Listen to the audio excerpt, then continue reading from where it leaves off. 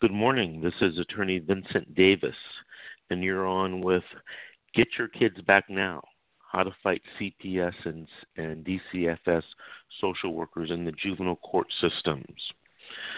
This show is dedicated to keeping families together and to fighting the tyranny of CPS and DCFS social workers. A secondary purpose of the show is to educate parents and relatives, or at least to show them where they can get the necessary information for their fight. The final purpose of the show is to remind people that change can be effectuated at the ballot box, at the state and federal levels. Let us unite, vote, and elect those who will make the necessary changes to keeping our families together. This morning's show, we're going to be talking about the 6-month review hearing. I didn't get a chance to talk about it last Saturday. We had so many calls, and I wasn't able to talk about it. But I wanted to talk about the 6-month review hearing. That is the hearing that is known as the 366.21E hearing.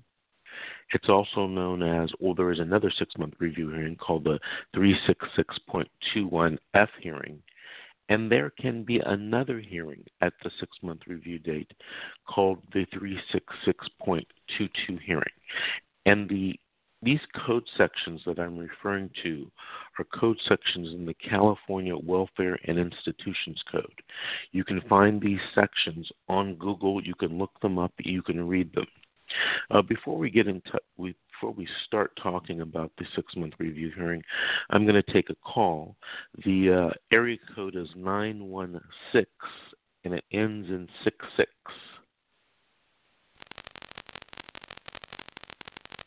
Good morning. You're on with Attorney Vincent Davis. Hello. Hello. How are you? Not good. They took my kids from me. How are you? Oh, I'm doing good. It's a nice, clear Saturday morning where I am in Southern California. Where are you located? In Victorville, California. Okay. Why don't you tell us what happened? So basically, a few years ago, my husband's mother tried to take guardianship of his daughter, which is my stepdaughter. And we went to court, and we won guardianship, and we hadn't been in contact, and we were about to move out of state, and I thought it would be a good idea to reunite, have the kids say goodbye to their grandparents.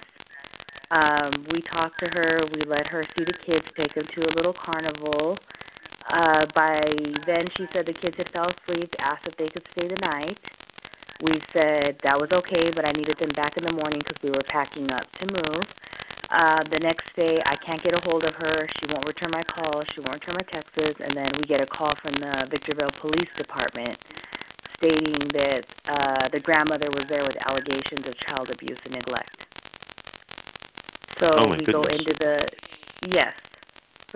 the station, and they start accusing my husband. The cop said to us, "I beat the shit out of my kids. It's totally okay if you do." And me and my husband are like, we've never touched our children. Their discipline is, extra chores, timeouts. And they kept accusing us, saying that they were being abused. They wouldn't give the kids back when we told them that we were going to go see a lawyer. They didn't call us until around 4 o'clock. So by the time we told them we were going to see a lawyer, we left. 5 minutes after we leave the police station, they call us and say, if you want your kids, come back right now. So my husband tells them, I need to know what's going on because I only have so much time before the lawyer's office closes. So they were like, come back right now if you want your kids. So we come back. After like 5-10 minutes, they release the 2 youngest, our boys, but not my daughter. And the boys were devastated, crying, saying they were forced to be put into the police car. There was no seatbelts. So I guess what happened was my mother-in-law took my daughter to the police station and left my 2 little boys, which are 5 and 7, at her house alone, and she had the cop drive back to go pick them up and force them in the car. And so when we went back to the station, go ahead. No, I was going to say, where are your kids now? They took them. So what happened is Friday. So I guess that was the story. So we went into the police station. We're arguing with them because they keep trying to accuse us, trying to get us to admit to allegations. They tell us that a CPS worker is there. They bring in the worker. They kept trying to separate us, telling us, that we could tell them what really happened and, all these things. And, of course, we're like, nothing happened. Like, our kids skate. Our kids are in sports. Our kids are in karate. Like, we've been moving. Nothing's happened. And like I said, his mother's done this before. So what happened is they released our 2 little boys to us, but kept my daughter. And then, what was it? Monday, that was Friday. Monday, I get a call saying that they had issued a warning or a warrant to pick up the boys. Mm-hmm. So by then we saw a lawyer. I believe her name was Nicole Anderson. And we went to go talk to her. And pretty much it was hard because she just wanted the fees, the money up front. And she took, like, a portion of our money and said that, you know what I mean, they would work with us, the retainer, everything.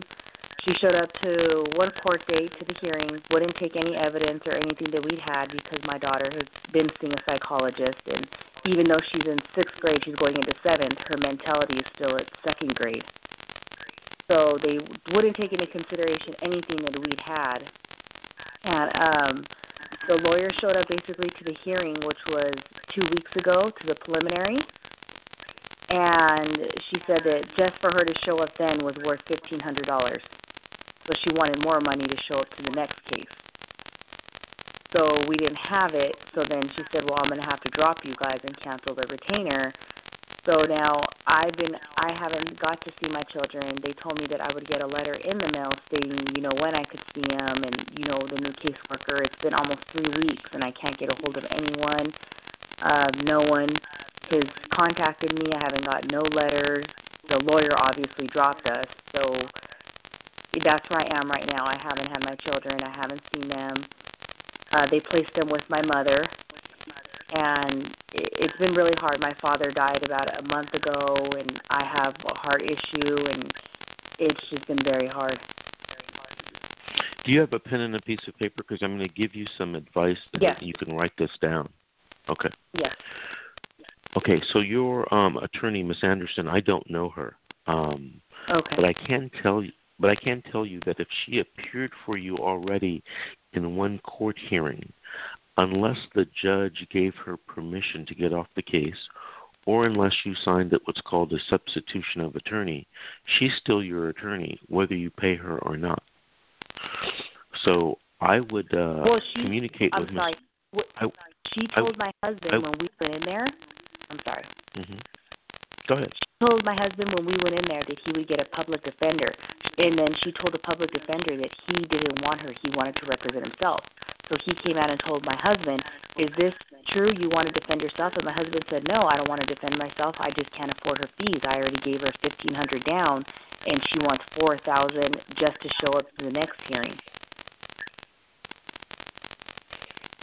Okay. So when your husband went into the courtroom, who was defending him, Ms. Anderson or the public defender? For his preliminary, it was Ms. Anderson. Okay. Well, I can tell you that unless Ms. Anderson filed a substitution, which her husband would have signed, or the judge has given her permission to get off the case, she's still your husband's attorney. Okay. No matter what she says.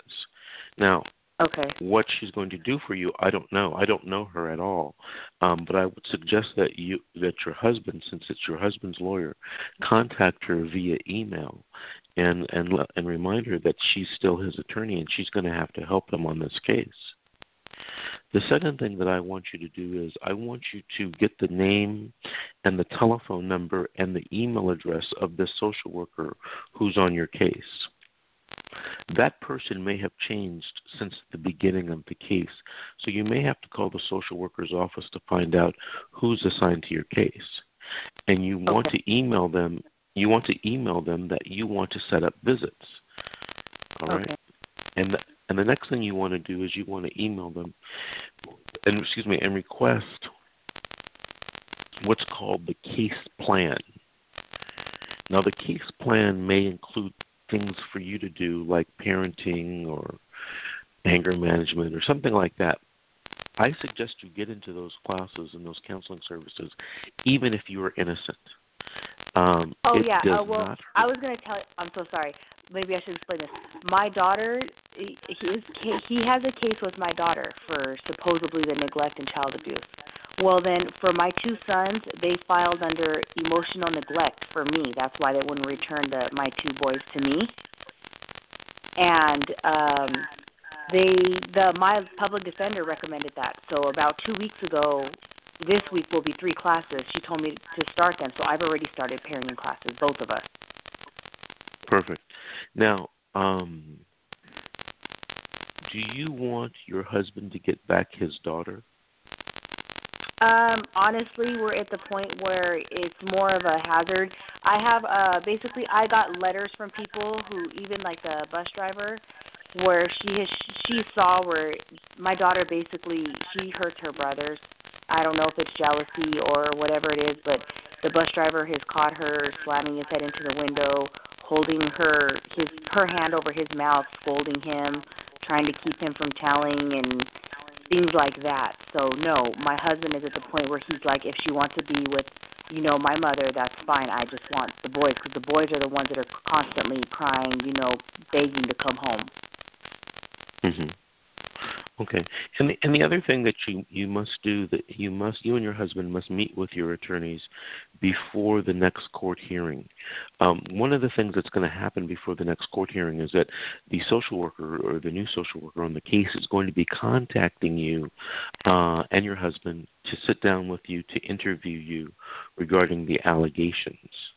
I always advise my clients, and it's different for every attorney, so don't let me tell you, or I don't want you to think that this is a must in every case. This is just what I tell my clients. I ask my clients to invite me to the meeting with the social worker to make sure that things are recorded properly, are written down properly, that there's no exaggerations about what was said. I sometimes ask social workers, can we record the interview? They rarely agree to that. Funny so you want to make sure say that, because when I had to turn in my boys, they made me surrender them on Monday when they had the warrant. I had to drop them off, and then they took us in to interview us. Well, she admitted, saying that her daughter had the same problem. Her mentality was slower, and that her daughter would accuse her of putting nails through her hand or hitting her with hammers, and that she had to put her daughter in a Arrowhead Regional home because of the accusations. And we told her that we were in the middle of moving. We had given our 30-day notice because we were about to move out of state. Well, in her oath, she wrote that we were evicted. And I was like, we were not evicted. The landlord even wrote a letter saying that we've never paid rent late. We gave our 30 days, everything like that. But my attorney, the public defender, told me, I'll see you your next court date. So, like you're telling me I should get in contact with before, but she was like, I'll just see you on your next court date. Oh, you need to, in my opinion, you need to talk to your attorney, frequently so that you can develop a strategy for your defense. It sounds like that, from what you've told me, and of course I haven't seen the paperwork or the evidence, but it sounds like that you may have a good case to defend against because the primary witness against you is the daughter, and she may not qualify to testify as a witness. In order to testify at trial, the witness has to be competent and has to understand certain things like the consequences of telling the truth or telling a lie in court. And your daughter, or excuse me, your stepdaughter may not qualify. So it might behoove you to have a trial in this matter. But that's something that you need to talk to your attorney about. Of course, every case is different, and I'm not sure what evidence they're going to try to gather against you. But keep that in mind, and that's one thing that you should ask your public defender about, whether if we went to trial, whether this witness against you would qualify. If you don't get any response or the answers that you're seeking, please give me a call at the office. We offer a free consultation, and maybe I can help you out in giving you some advice on the case when these new reports start coming out from the social worker. All right? Okay. I have one more question. For my Sure. 2 little ones, since it was only emotional neglect they filed against me, supposedly, how soon would I be able to get them back? Well, it depends on whether you're going to have a trial or not a trial. So at the next hearing, you're in San Bernardino Juvenile Court, right? Yes, the worst one. Okay. So what happens, the way they do it in San Bernardino is your next hearing, your second hearing, is going to be called what's called a juris hearing, a jurisdictional hearing. In reality, it's the day when the social worker publishes her new report to the judge. Now, at that hearing, you have the right to disagree with her recommendations or agree with her recommendations.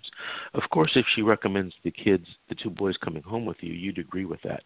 But if she doesn't recommend that, what you can do is you have the right to set the case for a trial, and they do the trial like a week or 2 later. At that trial, you can present all of your evidence as to why the allegations of emotional abuse are false, because you haven't told me anything about emotional abuse yet. Perhaps you haven't told me all of the facts, but I don't see emotional abuse in what you've told me. They're just trying to piggyback your 2 boys on what may or may not have happened to the older girl. So even if the allegations are true, when you have a trial, the way they do it in San Bernardino is they have 2 trials together. One's called the adjudication jurisdictional trial, and one's called the dispositional trial. Even if they are able to prove that there was some emotional neglect on your part, you still have the right to get the children back unless the social worker can prove by clear and convincing evidence, which is very important, by clear and convincing evidence that you are a substantial danger to the child or to the children, and there's no less restrictive alternatives. Well, I hate to say this, but very few people and very few attorneys think about this 3-part test that I just told you. Mm-hmm. There are many, many less restrictive alternatives. For example, let me give you one. The children could be returned to you because you're in classes and counseling and you've, quote unquote, learned your lesson. Or number 2, and this happened in a case recently that I was doing in Orange County, the children can be returned if the mother lives with the grandmother or if the grandmother lived with the mother. Okay. Another less restrictive alternative that you can ask for right now is you can ask for in-home services. In San Bernardino, I get the impression that they don't like to give in-home services, and the impression I get, no one's ever told me this, but the impression I get is it's because it's expensive. You know, in LA County, they have a kind of a big budget for this. They have something called wraparound services. That's where they give you your children back. They give you their children back, but they send these outside parenting and counseling instructors to your home 3, 4, 5 times a week. So they get to see you in home all the time, every day. Many, many years ago, I was a speaker for juvenile dependency up in Monterey. There's an annual conference of juvenile lawyers up in Monterey. It's held in January. And I remember first meeting people from small counties in Northern California. And I remember talking to them because in LA is so big, and if you were accused of using drugs, they would take the child away from you. Well, in these counties, they didn't do that back then. The social worker counties were so small that the social workers could see the children every day at school, so they would know, if the child was being well cared for. Today, it seems like there's what they call a strict liability, that if you use drugs, then you lose your children. And that's actually not the law. There has to be a connection between your drug use and, abusing or not taking care of your child. in reality, there are many people in our society that are functional addicts or functional alcoholics. Anyway, so I'm getting off the point. What I want you to concentrate on are these three things. Does the social worker have clear and convincing evidence that you're a substantial danger? Probably not. Okay.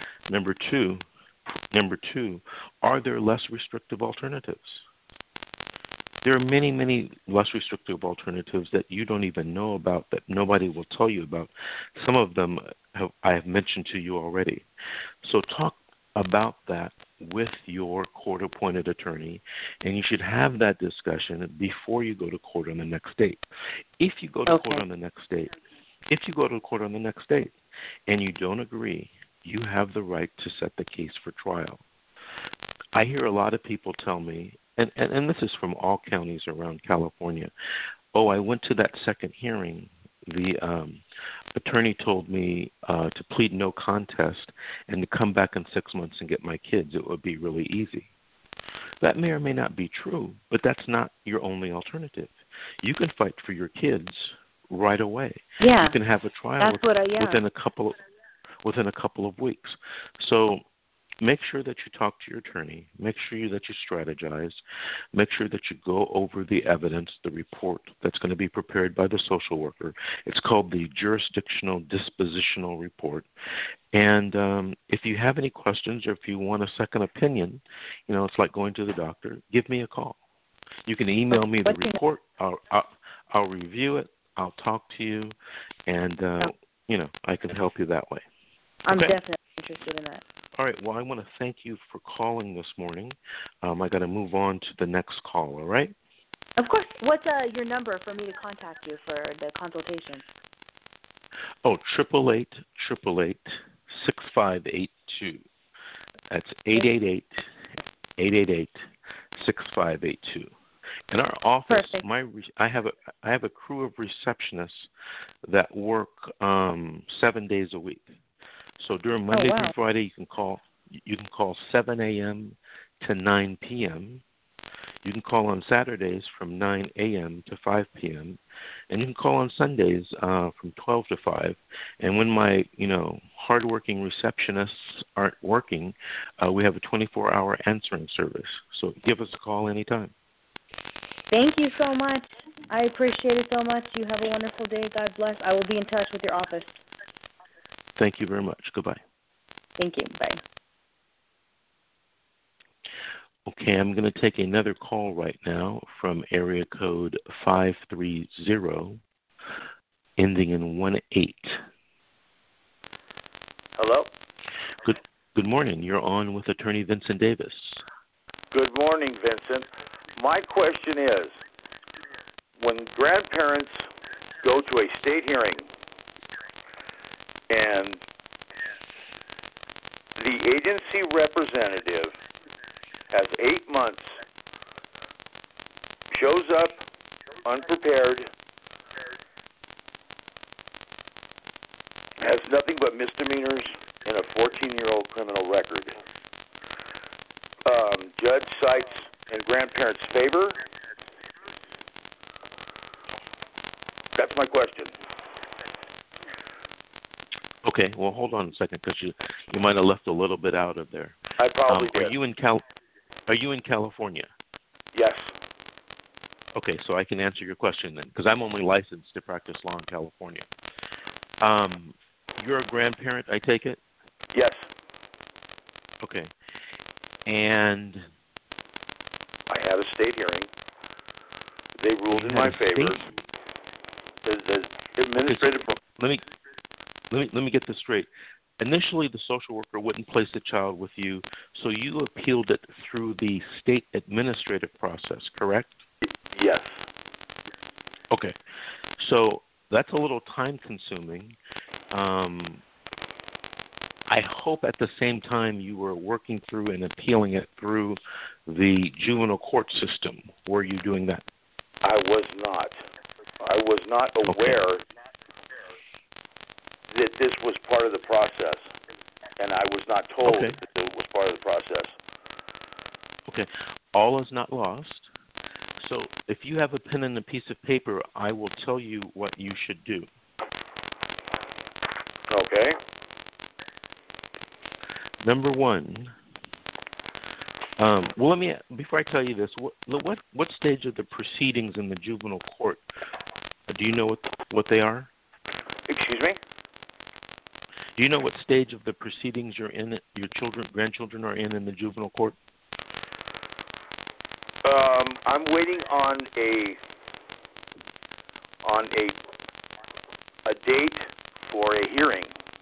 I've already filled out the paperwork, turned it in for the appeal to go in front of a representative of the agency that's not licensed. Not licensed, but is not a legal or has any kind of a degree in law. It's not a judge. Okay, it sounds like you're still in the administrative process. Correct. What you need to do is you need to jump over to the juvenile court. What juvenile court has jurisdiction right now over your grandchildren? It would be Tuolumne County.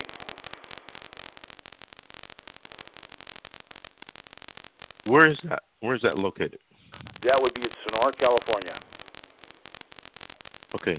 So get a pen. I'm going to tell you what you should do. Okay. Number one, you immediately have to file what's called a de facto motion.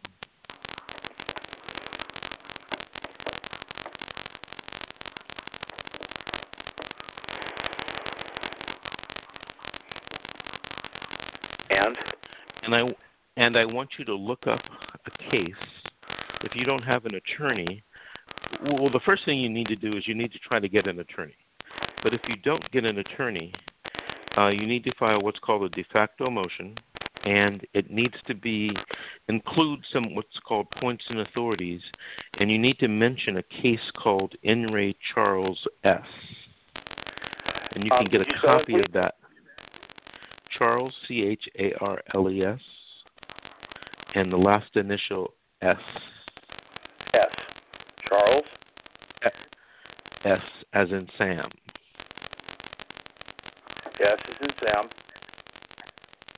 Okay, what that case says is that if you're a blood relative and you have an interest in the child or children, the juvenile court judge should give you some type of standing and listen to the evidence that you want to present. Okay, let's go back to number one. Filing this ipso facto motion, I would file that through the juvenile court system, correct? Yes, it's called a de facto, D-E, second word, F-A. We have a bad connection. D-E. A de facto motion, correct? Yes. Okay. Look, this is what I'm going to do for you. I'm going to give you the list of things, and I want you to call me later, if not today, on Sunday or Monday, and we may be able to get a better connection, and I can give you fuller explanation of what you need to do. But I'm just going to tell you briefly what you need to do, okay? Yes. Okay, so you need to file a de facto motion. You need to file a 388 petition. You need to file an 827 petition. And all of these numbers that I mentioned, all of these numbers that I'm mentioning to you are part of the California Welfare and Institutions Code. So we have the 388. The next thing you have to file is an 827 petition. That'll give you access to the records and files of the social worker and of the juvenile court. And then the last two things that you file, and many people don't agree with me, but I file these anyway. I file petitions for you to become the temporary and the permanent legal guardian. That leads to another question. Sure. when the grandparents have done that and it's thrown out by another agency, is that legal? It could be legal. It could be? Yes, but, I don't think you filed it with the court. You may be filing this Oh, stuff. yes, I did. With Court of Law, Wairika, California. Did you file it with the juvenile court? Had it signed by a judge, a legal Did you file it with the? Did you file it with the juvenile dependency judge? With the juvenile dependency judge? Yes.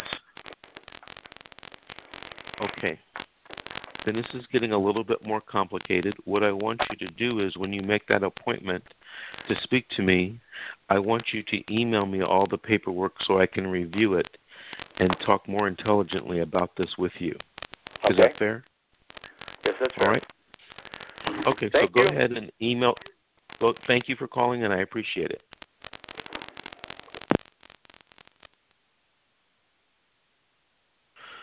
Okay, that grandparent, his story was getting a little bit more complicated than I can handle it in this radio show. So I welcome all the listeners. If you want to have a more in-depth, free initial consultation with me, you should probably email me paperwork. I'll review it before our meeting. And that meeting can be in person. It could be over the phone. It could be via Skype. And I can talk more intelligently about your case. Also, if you are a parent, it might be very helpful if you could get a copy of the last 3 minute orders before our consultation, because the procedural posture of where the case is makes a lot of difference in the type of advice I can give you. Juvenile dependency law is not constant. In other words, it's very dynamic. At each hearing, there are different rules, different standards, different things the judge has to look at by law. So if you're trying to get a child back or a relative, child in your custody, you want to make sure that you know what procedural posture that the case is in. And the only way the attorney giving you the advice would know that is if you go and get copies of the juvenile minute orders. Okay, I'm going to take another call from area code 310, ending in 22. Good morning. Hello. You're on with Attorney Vincent Davis. Hello, hi, how are you? Hello. I'm doing fine. How How are you this morning? I'm blessed. Good. Did you call in to tell us a story or ask us a question? Tell you a story. Okay, go ahead. My name is Sarisha Roby. I'm a mother of 5. I've been having an open DCFS case since September of 2012. I did all of my mandated court things that they had me to do, like parenting or whatever. And my case was scheduled to close last year in July, but it didn't close because I had a personal. How do I say? I had me and my baby father. He had got out of jail, and he still was able to see my kids or whatever, and I let him see my baby, and he wound up taking my baby. And I told the social worker that he took my baby. And after that, the next minute I know, like 3 or 4 days later, the social worker had took all my children, and my case was scheduled to close. And asked the social worker, like, why is she doing that? And she was just like, no, you let your daughter stay with the baby's father. And I was like, no, I didn't. And she was like, yes, you did. So as time went on, I'm going to court for my kids. And August 5th of 2014, I go to court. And when I went into the courtroom, they told me that they were adopting my children out. They wouldn't adopt my children out. And I was like, no, like, how could you guys do this? And then they said, your social worker recommended that your kids don't come back home to you. And I'm like, no, that's not fair. And so I went and I talked to my baby's father, the one that the social worker left my baby with. And I had called him, so then I met up with him, and he called the social worker. And he asked her, like, why did she put warrants out for me and my baby's father? And she told him, like, oh, because I don't know where you were at. I didn't know where you were at or whatever. That's why I put a warrant out for you guys arrested. I could take it off as long as I see the baby. So now the warrants in court are already issued, and they have this for the baby being at large. But I didn't leave the baby with the I didn't leave the baby with my baby's father. The social worker did, and I'm like, and she didn't put that in the court papers because she didn't know where he was at. So I knew that something was wrong. I knew like she was kind of like favoring him. So as time went on, they had a TDM. It was August 26th, and me, my sister, and the social worker and the TDM facilitator was sitting in the room, and I was telling them like things about what she was doing, and she denied everything. So I immediately knew like something was going on.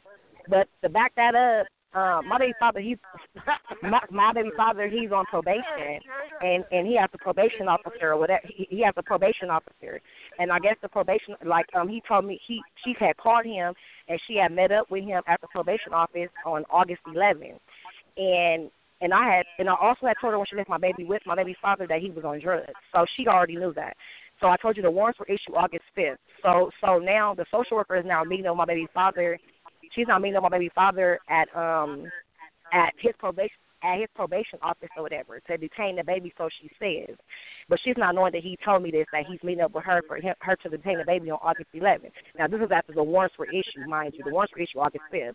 Okay, time go on. She doesn't actually detain my baby until August 18th of 2014. And that's what she put in her paperwork at the office. But I guess the probation officer that my baby father was going to, he had it on record as August 11th. So she typically left my baby with my baby father 7 more days from when she initially said she took the baby. So time kept going on. So I went to court September 26th. I go to court September 26th, and my lawyer says that, okay, we're going to adopt your children. I'm like, no, you're not. Like, what do you mean you're going to adopt my children? Are you going to lose custody of your 2 youngest kids since your 2 youngest kids are under the age of 4 years old? And I'm like, no, that's not fair. Like, what do you mean they're going to take my kids? Like, I don't understand that. So they said trial for December 1st of 2014. So in between the time, my baby father, it was an email that me and him used to share with each other. August 22nd, I seen this new email, and I clicked on there, and my social worker, her name was Anitra Shields, and it was her Gmail. It said AnitraShields@gmail.com, and I knew that it was her. And she told my baby father that she loved him and she didn't want to break up with him. So that's when I immediately knew that she had a personal relationship with him. So I didn't know what to do with that. So as time kept going on, being November 20th, time kept, I kept out and saying anything. I didn't know what to do. And then November 20th of 2014, at 2:55 p.m., my cousin called me and she said, "Felicia, I think I see your baby father and your social worker." I'm like, "No, you don't." She's like, "Yes, I do." So I rushed to the hotel room on 104th and Broadway where they were at, and I stayed there. And my mother was with me, and I seen the social worker's car, but I still wasn't sure if it was her car. So I sat there and I was looking, whatever, and my baby father knew he had to be to work at 5:30. So me and my mother waited there till 4:55, and the social worker and my baby father came walking out the hotel room. And I was looking like, wait. Hold on a second. Okay. You're saying that the father of your child and the social worker are romantically involved? Yes, sir. Okay, continue the story. Okay, so they both came out the hotel room. And they both came out the hotel room, and I asked my baby father, like, "What is this?" And he said, "What are you talking about?" And I asked the social worker, like, "What's this?" And she's like, "Oh, he told me you guys weren't together." And I said, "What do you mean he told you we weren't together?" I'm like, "I'm not worried about him." I'm like, "You're a social worker. You took my children, and they're talking about adopting my children out. And if I had not caught you at this hotel room, I would not possibly have custody of my kids." And then she just told him, like, "Come on, baby, let's get in the car." And they both got in the car, and they drove off. So this was November 20th. Then December 1st, when I actually had trial was set up, this team, it's called the wraparound team. And that's what I had. I had the wraparound team, the wraparound team. And I guess September 26th,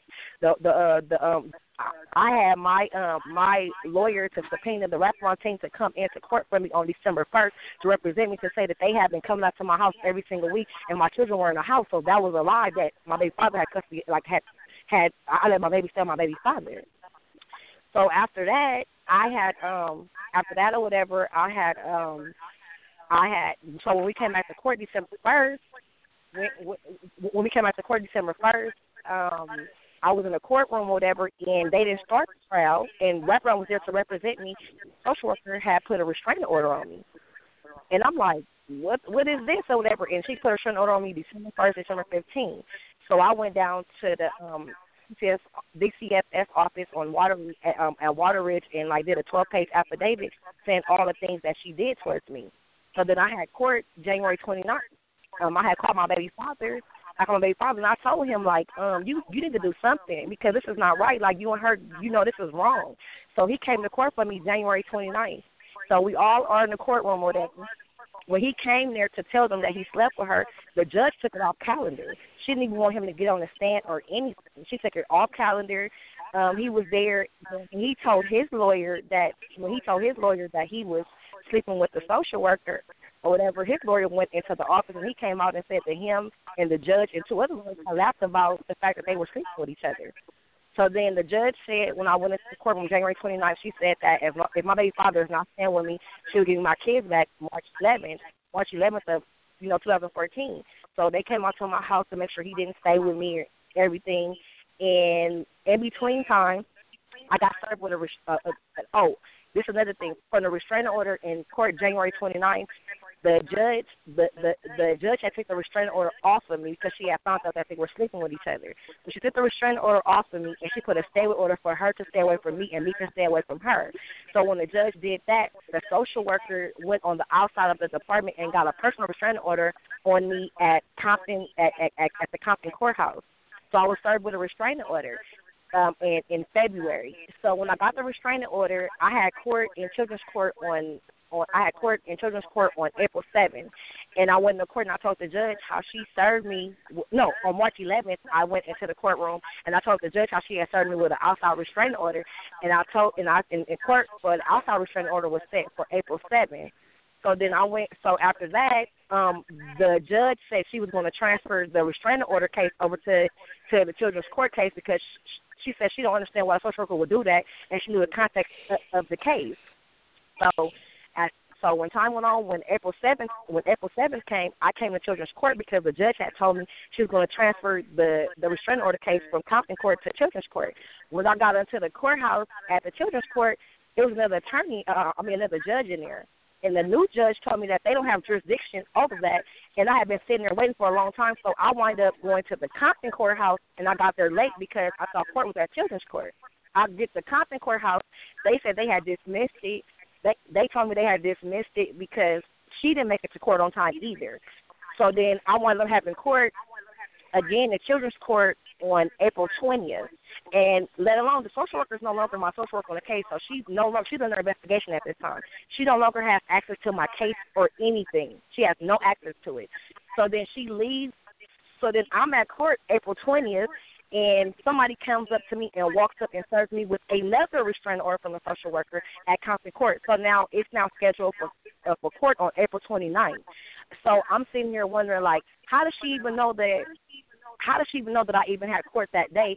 So I knew that my new social worker or somebody in the building where she worked that had to tell her I had court to even be served this restraining order. So I didn't feel comfortable with being at that office anymore where the social worker was working at.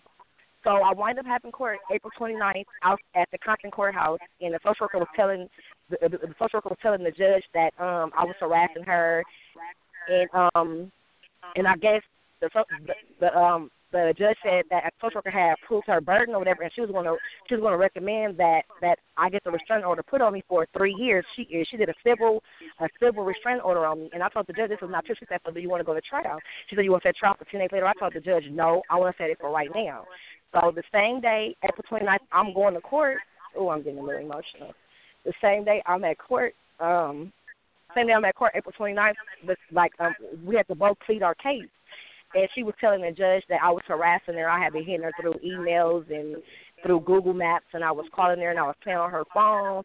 And she said that the day after I got served with the restraining order at children's court on April 20th, she said I came down to her job on April 21st, and she said that I came to her job at the DCFS office, and she said that she had found I was at her office, and she said that she gave the restraining order to her supervisor, and her supervisor had served me at the DCFS office. The supervisor had served me at the DCFS office with the restraining order again. And after she spoke, I immediately told the judge, thank God I have, comprehension. I told the judge, I said, first of all, Your Honor, it's all a lie. I said, Your Honor, children's court have their own restraining orders. I told them children's court have their own restraining orders, and I said they would not have served me with an outside restraining order because they don't acknowledge outside restraining orders. They have their own restraining orders. So her supervisor wouldn't have did that. And the judge was like, Sarisha, you are right. She was like, you know what, Ms. Shields, do you have any other proof? And she said, no. She said, I'm not going to recommend this restraining order. She's like, no, she's been harassing me. She's been doing this. She said, well, when she calls you, let her get recorded on here, whatever. And after all that, I'm still going to court. I'm still going to court for my kids, and then I'm going to court, and the judge still hasn't recommended that my kids come back home to me. And to this day, I'm still fighting to get my kids back, and I still haven't got them back yet with all the things that they know that's happening. Oh, then Internal Affairs, they've been doing their investigation, and they wind up concluding, I guess, January, they concluded that, she was guilty of everything that I said, and they did not fire her, they demoted her. And when is your next court date? My next court date is May. My next court date is May. I think May 21st. May 21st in Children's Court. Okay. So after this telephone call, what I want you to do is I want you to call my office. I want you to make an appointment to speak to me on Monday. Would you do that for me? Okay. Yes. All right. Thank you for calling in today. That's an incredible story. Thank you so much.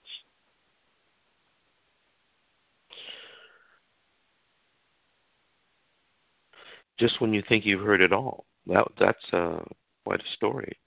Social worker sleeping with one of the parents, and apparently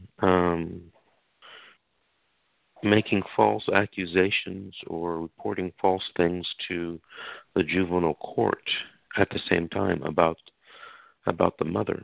Going to have to investigate that one. I'm going to take one more call. We have a few minutes left. The telephone number is 818 ending in 13.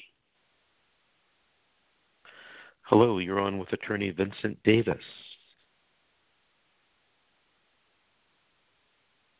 Hello.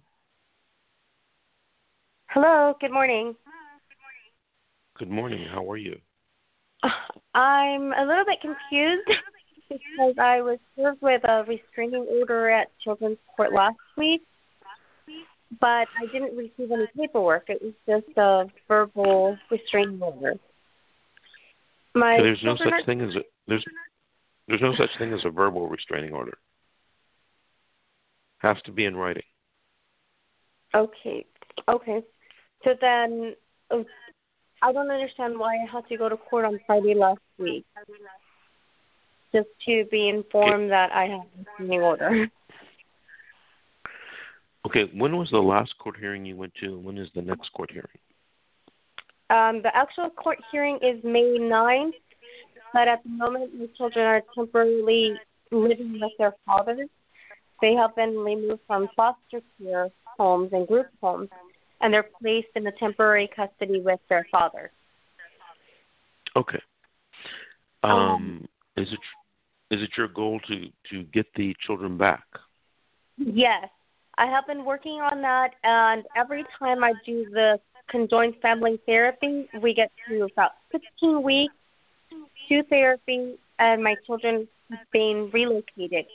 So now I'm on another waiting list for conjoined family therapy. And every time I go to court, I'm not able to complete the therapy because I have monitor sessions with my children.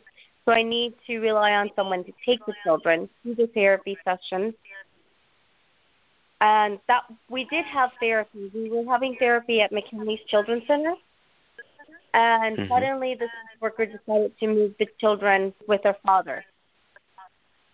So that interrupted our therapy session. Prior to that, the therapy sessions were also interrupted due to the relocation of my son being placed in Rialto.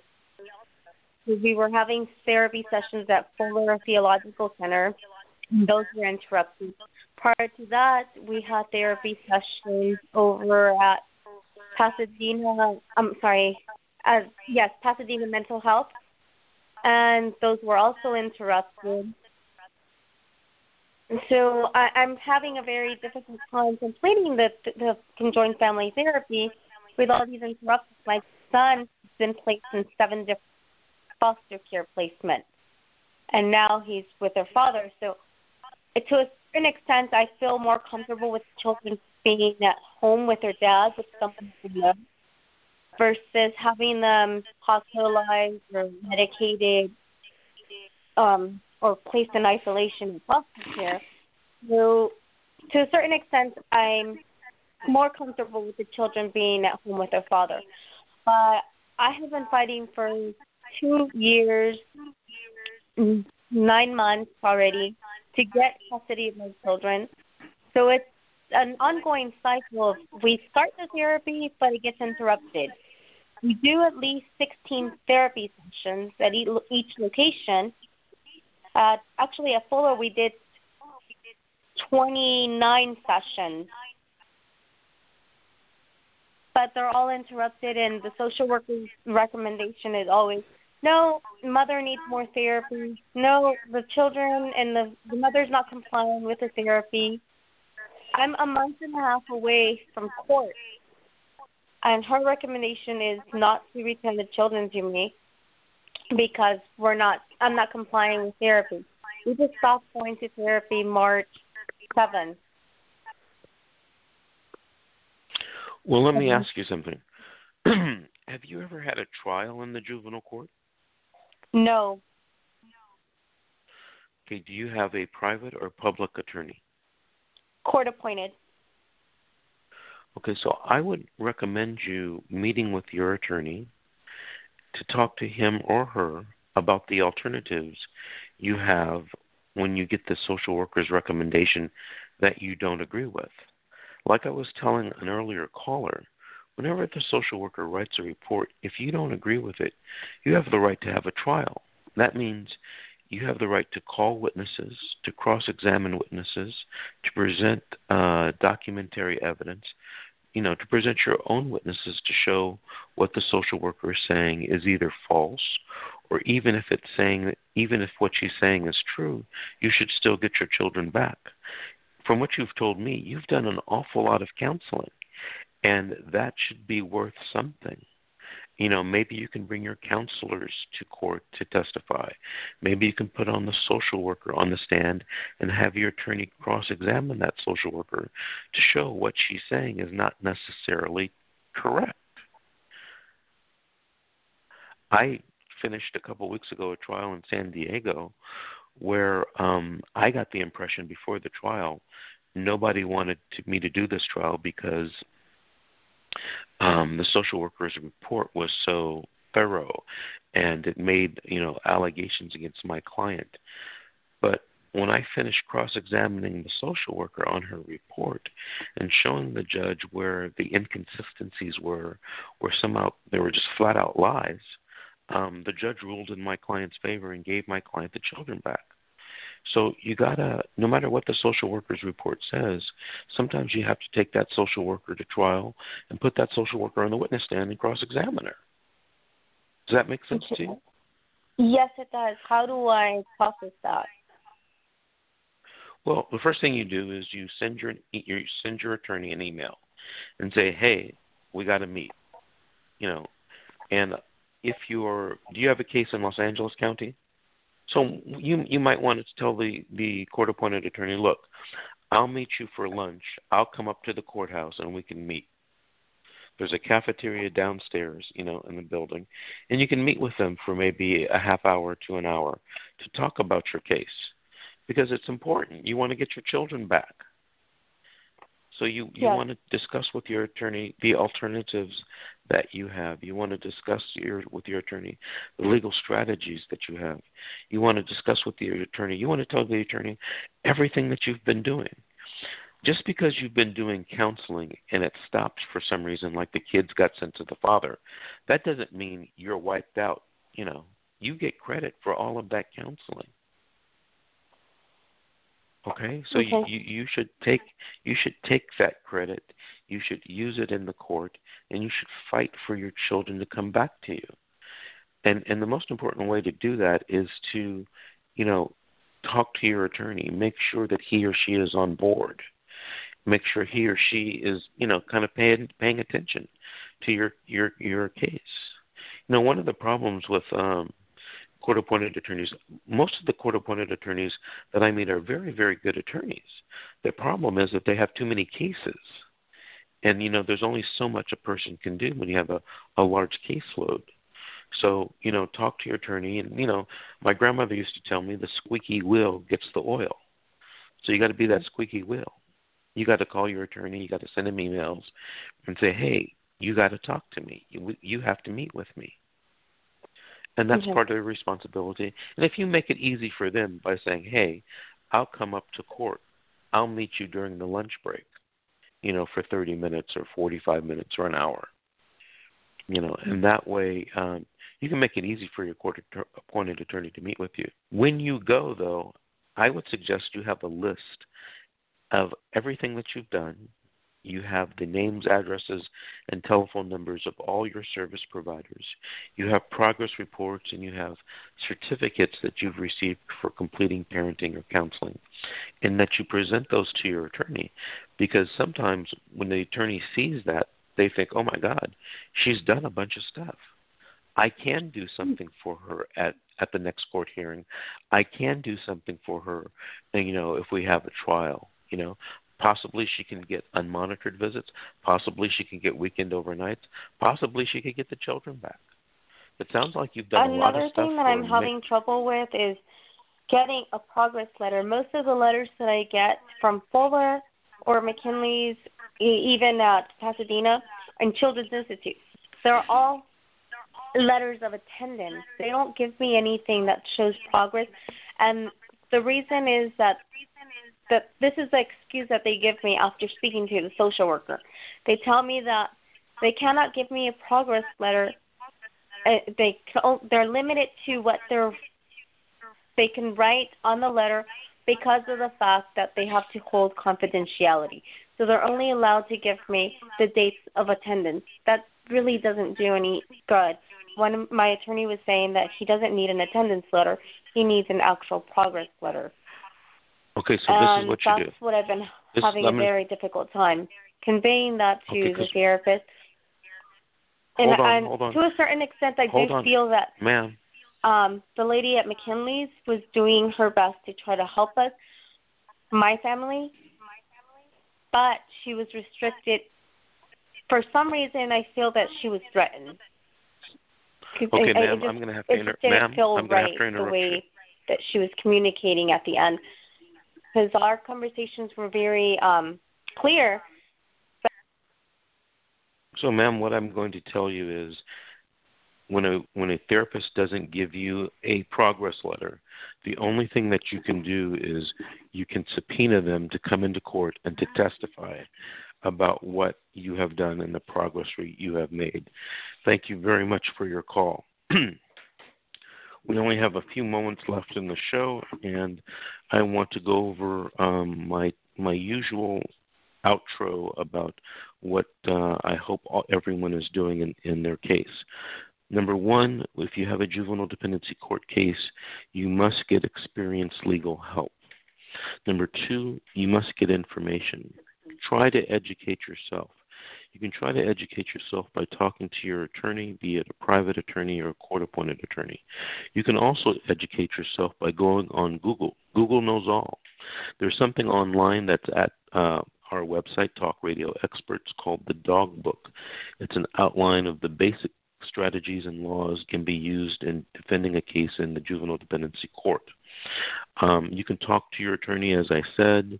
You should also meet with your attorney to strategize before the court hearing, decide what witnesses are going to be subpoenaed for any trials that you have coming up. Finally, you have to vote. You have to register to vote. In our country, the power is in the vote. So let's vote in judges and legislators that support keeping families together. Okay, I have to sign off. We'll see you next week on the radio.